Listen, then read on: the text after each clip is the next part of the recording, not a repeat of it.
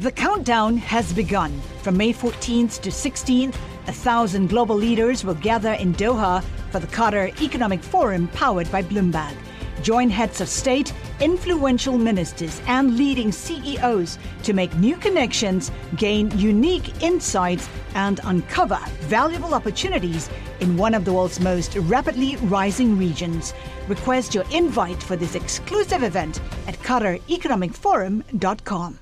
We want to turn now to our interview with Jamie Dimon. The head of J.P. Morgan spoke with our Bloomberg affiliate in Mexico, discussing the latest inflation numbers, a potential rating downgrade for the U.S., and the headwinds that the U.S. economy faces. Let's go to part of that discussion. Well, it was a great coincidence to see you yesterday here in Mexico. Tell us what brings you here. You met with the top businessmen in this country. What was your conversation about? Yeah, so first of all, I am thrilled to be here. And actually running into you reminded me that why shouldn't I do a little television here and talk about something like that? You know, Mexico is a critical market for us. We've been here for 120 years. We've been all over Latin America for well over 100 years. We have a total of 6,000 employees. You know, we bank like 1,300 companies. We bank governments, and it's always critical to remember when you go on the road how much you learn. You know, first of all, you're learning from your own people, you're learning from your clients, learning from CEOs. So at dinner last night, you know, we spoke a lot about America, Mexico relationships. For example, I'd forgotten that the USMCA deal needs to be reaffirmed. We should start working on that today.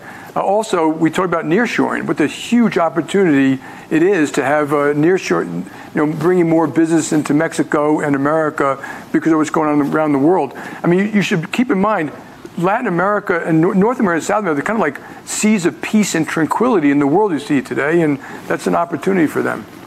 Well, of course, I can imagine. So as CEO of one of the most important banks in the world, how attractive do you see Mexico to invest? And talking about nearshoring, a lot of businessmen talk about the challenges for this phenomenon, like infrastructure, security. What do you see? Yeah, so, you know, if you look at just J.P. Morgan, we invest for the long run. We've doubled or tripled our capital here in the last 6 years. We cover more clients in private banking, investment banking, asset management. So our commitment is total. I think it's one of the great opportunities. I'd put Mexico, you know, if you had to pick a country, this might be the #1 opportunity.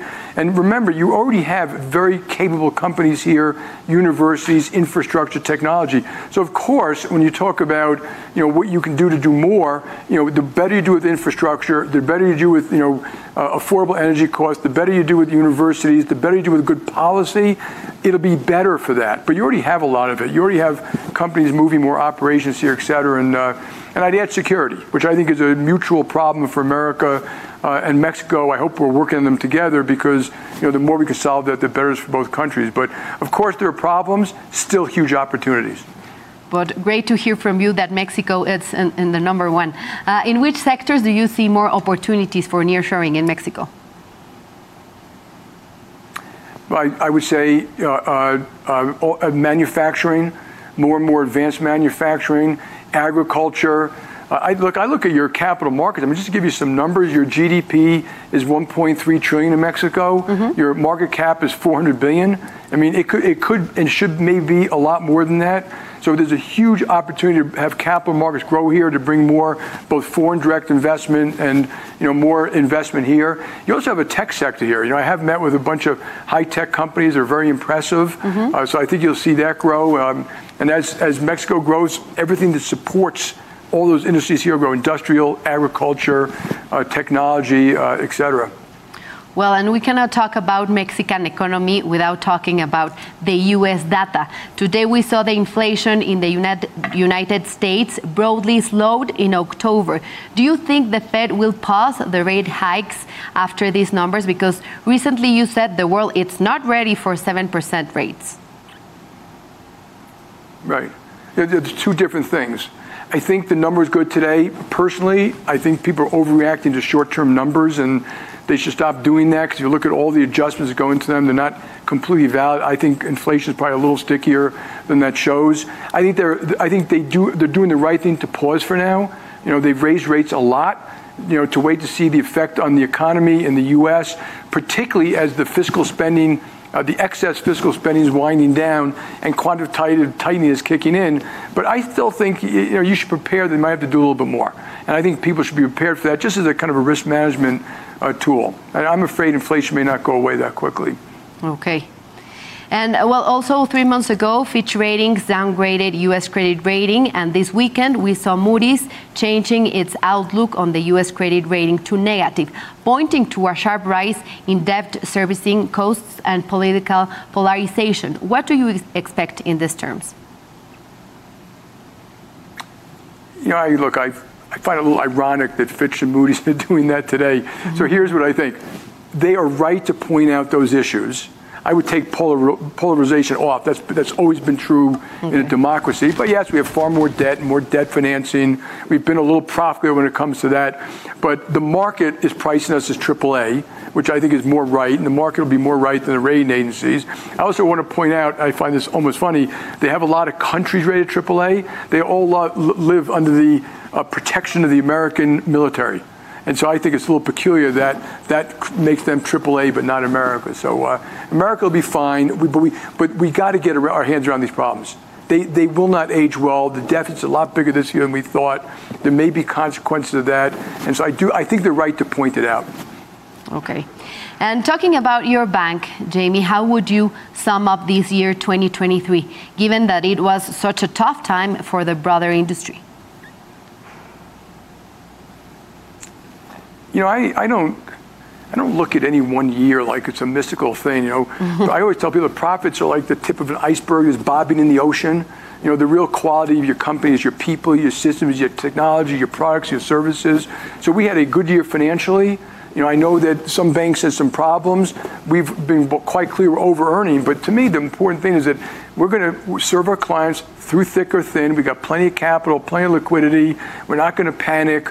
No matter what happens in the environment out there, we're going to be in Mexico serving your clients, your country, the way we should be. And I think if rates, and I'm hoping that First Republic, which we bought, was probably the last domino, but I've always said, provided rates don't go up, we don't have a recession.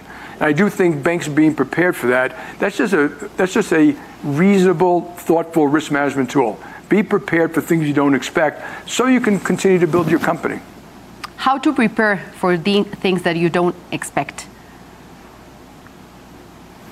The way we do it is we model out how we would do in 2% interest rates and 7% interest rates, how we would do with credit losses going up, stress testing markets around the world. So we do literally 100 stress tests a week. And so we're always looking at that so we can manage through that. And then under all those circumstances, we're fine.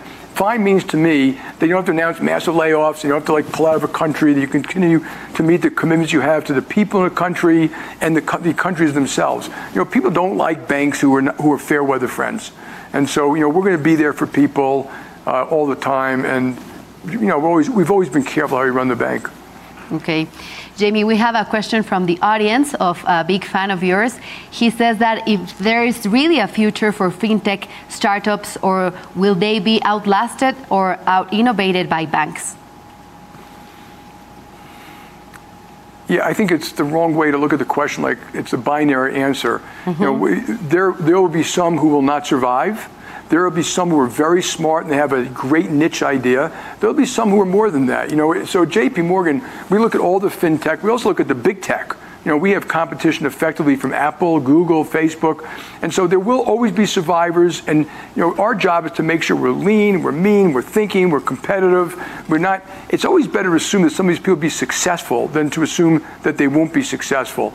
And, I've pointed out to our own management teams that there's some great companies out there that we could have built and we didn't, like Square and Stripe. And so, you got to be open-minded and a little humble about what's going to take place.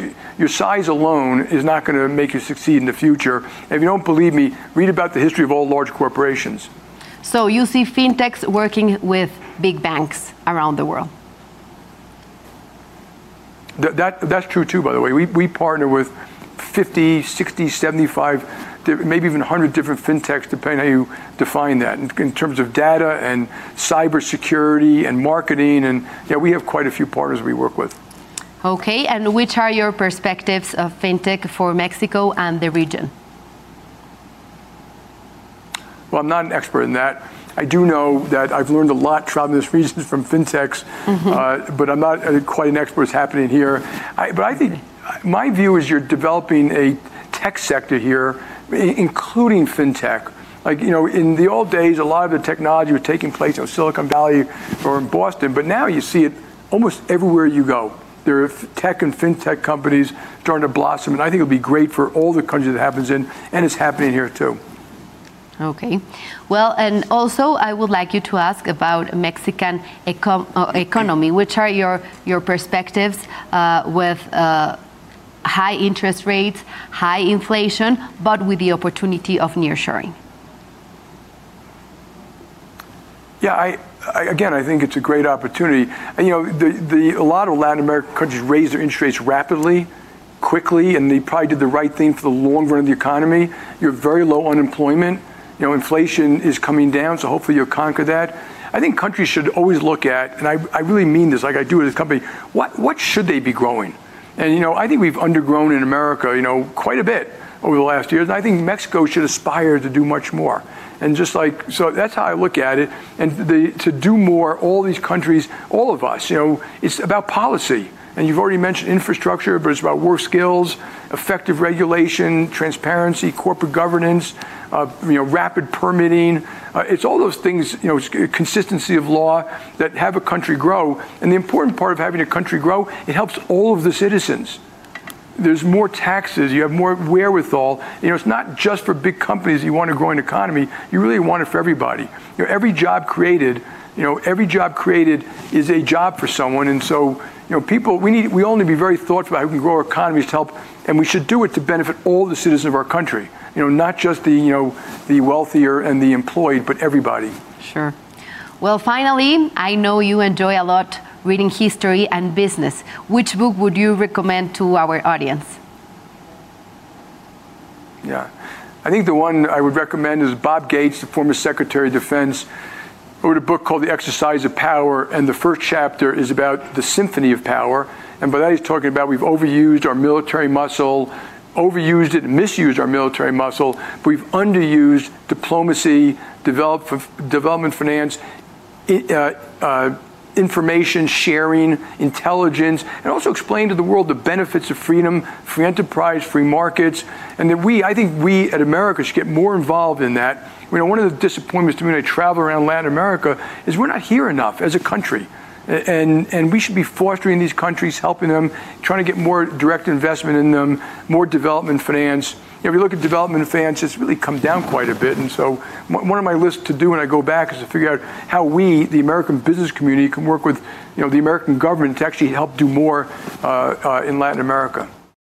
Collaborate for a greener future at the Bloomberg Green Festival, a groundbreaking celebration of the thinkers, doers, and innovators leading the way. From design and culture to technology, science, and entertainment. Hear from inspirational speakers and immerse yourself in climate solutions. July 10th through 13th in Seattle. Title sponsor, Amazon. Official airline, Alaska Airlines. Get 20% off using promo code radio20 at BloombergLive.com/Green Festival.